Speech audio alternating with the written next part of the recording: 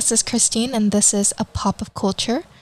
And today we're going to talk about something different. We're talking about TV shows. I know the last two episodes we really talked more about books and stuff like that. But today we're going to be talking about one Netflix show that recently came out with a new season. That's You on Netflix, starring Penn Badgley.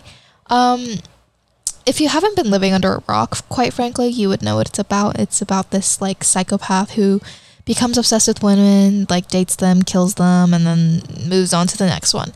Anyways, this new season, I've watched the first 2 episodes, and I'm pretty sure it's somewhere in Europe. I think it's in France.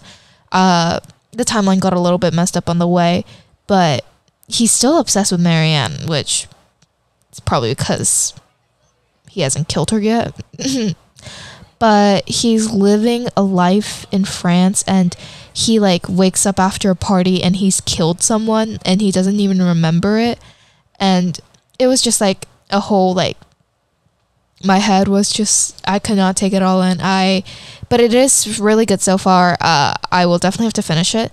Now, moving on to a different show, because I just realized I actually have to finish the show for me to talk about it properly. So we're going to talk about a different show.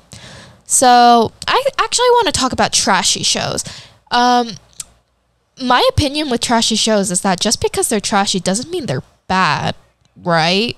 Because here's the thing, Emily in Paris, it's a trashy show, but was it entertaining? Yes.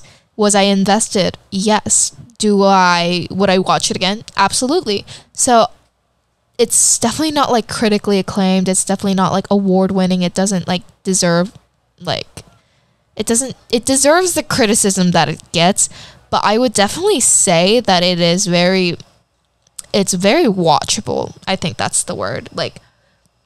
If it's watchable and I'm not completely turned off by it, then hey, whatever. I think it's a good show. That goes to the same with some other shows. Let's see. Euphoria. Is it a good show? Absolutely not. It's awful, but it's so entertaining, and it's the visuals. I think that's what's with a lot of these shows. It either has good entertainment value or it has good visuals and good a storyline, but sometimes the storylines can there's a plotline suicide sometimes at the end of the shows.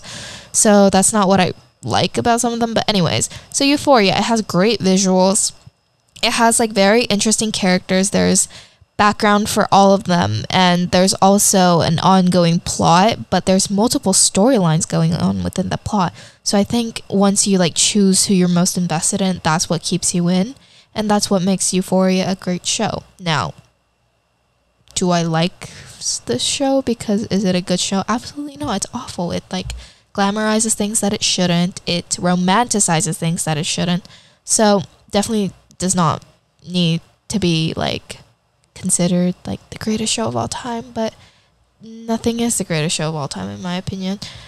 But that's the thing with Breaking Bad, maybe because Breaking Bad, it has an amazing plot line and it's very cinematic. I think that's what makes it great. But like I said, Emily in Paris, it was more entertaining because Breaking Bad, I think it had just a good plot line, so that's what made it interesting, but there was no value with comedy or anything like that, and there was no lightness to it. But Emily in Paris, it was just you were there for a good time. It was nothing that serious, and it was just